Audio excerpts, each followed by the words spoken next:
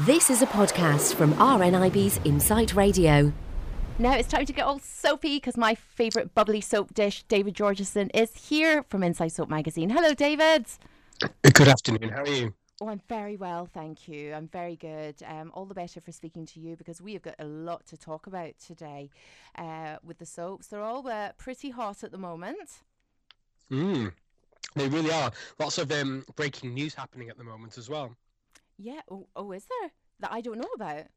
I think there might be, actually, yes. Two things from EastEnders, so we can move on to that when we talk about EastEnders. Oh, fantastic. Okay, I can hardly wait. Listen, let's start off with Emmerdale then. And this is something I was not expecting. Tess being the victim of a hit and run. She's dead. Right, do you remember, so I was clearing my throat here, sorry to talk about this, I do apologise everybody. But yes, if you remember last week, cast your minds back to last week. Do you remember all those times I kept saying, tune in tonight, you have to watch tonight, make sure you tune in tonight, Jill. This was because I knew what was coming up, but I wasn't allowed to tell you. So in the future now, if I ever say, tune in tonight more than once or whatever day it is, you'll know there's something big about to happen in the soaps. That would be my clue from now on. Right, okay. I'm totally genned up on that now. Thank goodness. Yes, I did watch on your say so because I was so curious because you did mention it a couple of times.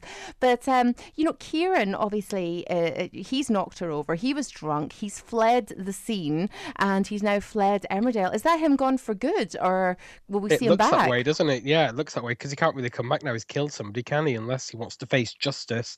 But yeah, it's looking that way. Now, Kieran has past form in this. Regular Emmerdale viewers will know this now. And it goes all the way back to very early last year when he actually ran over Moira Barton for a while. Moira Dingle now. And then he almost ran over Brenda fairly recently as well. So yeah, it's Paul Tess who actually became his victim in the middle of all this. And yeah, where does this leave Paddy is the big question. Well, exactly. I think in terms of Kieran, he's needing a little refresher course when it comes to driving. But in terms of Paddy, I mean, obviously he kind of went to the funeral the other day. Now, we left it last night with Rona finding the order of service in his bag or his jacket or something. And we also saw, I was going to call her Gaynor Faye. What's her name again? Megan coming in and, saying something about Paddy being at the funeral. Now, is Rona just thinking that Paddy is having kind of post-traumatic stress here? Because obviously he was there when she practically died in his arms. Or is she kind of putting two and two together? Well, this is the thing, isn't it? I mean, Paddy's reactions to everything that's been happening must be very, very strange to Rona's eyes. And yeah, she's not stupid, is she? She must be putting two and two together. And there's absolutely no way this can stay secret for much longer, is there? So, what's going to happen next is the big question. Paddy had better watch out. Absolutely. Now, somebody else that better watch out is Nicole, because I don't think that Layla is, I don't think she's 100% sure, although I think she's trying to convince herself that she is, even though she's asked him to marry him. I'm not sure Layla knows what she wants out of life, to be honest. And I'm not sure that getting involved in the Sharma family is the best idea either, frankly. I mean, Nicole's great. I mean, Nicole, he's the calm person in that family. He's the one who you can rely on. But yeah, I mean, having someone like Jay around as well, I mean, that's never going to end well. No, it definitely isn't. I tell you what doesn't seem to be boding well, or it doesn't seem it's going to end well either. Gabby, she is a little horror. What are those scouse brows all about? Absolutely, yes. And Gabby's going to be causing a lot of trouble now. She's had a very turbulent childhood, of course. No sign of that ending in the slightest with everything that's happening in her family at the moment. She's got a mum, of course, Bernice, with this marriage that she's got herself into. Goodness knows where that's going to end up. And then her poor dad, of course, Ashley the vicar, he's got vascular dementia, which is not going to go away. So what is going to happen to poor Gabby is the big question. Of course, they've just found out as well that Laurel is actually pregnant. So I don't know if there's going to be problems there. That's another big spunk in the works. Absolutely, yes. Yep, definitely. Okay, listen, let's move over to Coronation Street. Now, what I'm not understanding right now is the fact that Carla is kind of being almost blackmailed now by Tracy, but all Carla has to say to Tracy is, "Well, if you open your mouth, I'm going to tell Robert that you already know," because Robert doesn't know that Tracy knows about them having a wee fling. Yeah, this is the thing. I mean, but Carla's in, she's in a lot of pain at the moment, and things aren't really kind of really making sense for Carla at all. She's not used to being on the back foot either, and yeah, it's a tricky one. I do feel for Carla at this stage now, and yeah, Tracy's really tightening the screws. I can see where Tracy's coming from for once, to be honest with you, because if I was in that position, I'd be a bit annoyed as well about what Robert had done. But at the same time, Tracy's going to play this role that's worth. I mean, where is it going to take her? We all know that Carla's leaving in the next few weeks, and I mean, how on earth is it going to end? I don't know, and I don't think Nick's leaving though, is he? As far as I'm aware, Nick's not going anywhere now, but I could be wrong. They do like to spring surprises on us in Soapland these days. Yes, they don't have. They do not have. Okay, what is this Sally standing for? She's up for election Council, as a yeah. councillor. I mean, honestly, I quite like this actually. I it's quite like someone like Sally in charge. He'd be great. Sally as Lady Mayor would be absolutely brilliant. She could follow in Audrey Roberts' footsteps. It would be fantastic. oh, she's just that kind of character that you know.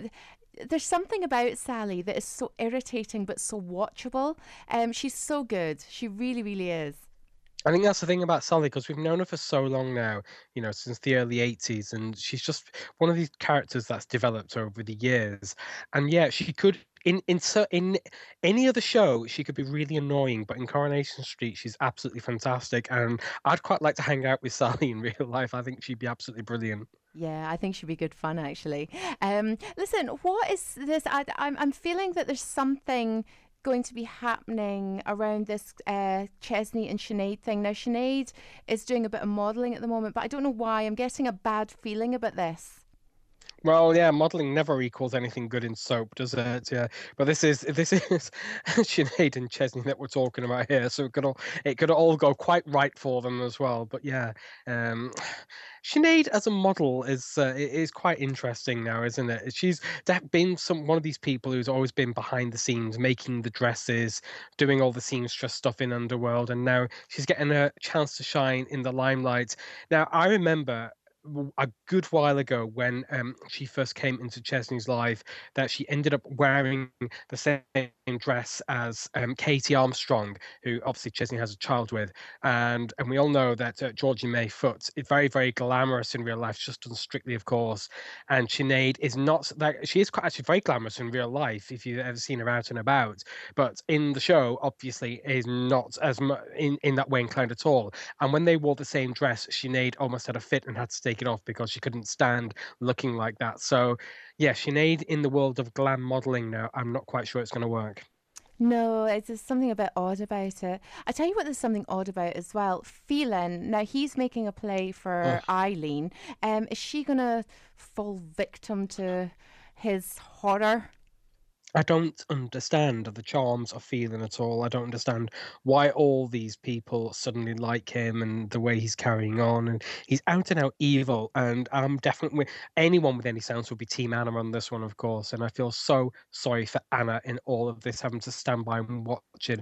And yeah, and it certainly looks like Eileen's going to get sucked into this trap at some point, isn't she? Silly, silly, silly woman. Absolutely. I mean, obviously, it's going to tear her and Michael apart as well. Do you think Michael will ever go back to Gail? I like that couple. I think Gail would quite like Michael to go back to her, but yeah, I think Michael can't really forgive her for what happened with Andy, stroke Gavin, and I don't know. I mean, I think Gail, if when all the stuff about Callum eventually kicks off, whenever that's going to be, I have no idea. Gail's going to need all the support she can, especially with the realization that she's been sleeping on top of a corpse for all this long. But yeah, I think she's going to need people like Michael in her life, so hopefully they can be reconciled at some point. Oh, let's hope so. Okay, let's talk about EastEnders now. And I don't really know where to start with Well, EastEnders I've got my actually. news. I'll start off with my news Yes, first of all. news. So we've got two. First of all, the character of Johnny Carter has been recast, and he's heading back to EastEnders. Now, Johnny obviously is Mick and Linda's youngest son. Well, actually, he's not the youngest son anymore because they've got the baby, haven't they? But he was the youngest son for quite a while. Went off about just over a year ago to go travelling around Italy with his boyfriend, Gianluca. He's been over there. Now, when Mick and Linda got married at New Year, they went off to Italy on honeymoon and spent some time with Johnny. So it looks like he's getting a bit homesick and he's going to be heading back. The person who is playing him is a new person. It's not the same person before called Sam Strike. It's an actor called Ted Riley, who appeared a couple of weeks ago in Call the Midwife. And apparently he's very, very good indeed, and everyone loves him in EastEnders, so he's going to be great. So that's the first piece of news. Second piece of news is that Dominic Treadwell-Collins, who is the producer of EastEnders, has said he is leaving the show. Now, Dominic has done so much in that show over the last couple of years since he took over. Obviously, the whole stuff with Lucy Beale being murdered, the Carters themselves coming in and the way they've developed, and so many different things have happened in that show that's been down to him. So yeah, the person who's taking over is a guy called Sean O'Connor, who has worked in EastEnders before, well back in 2001, I think it was.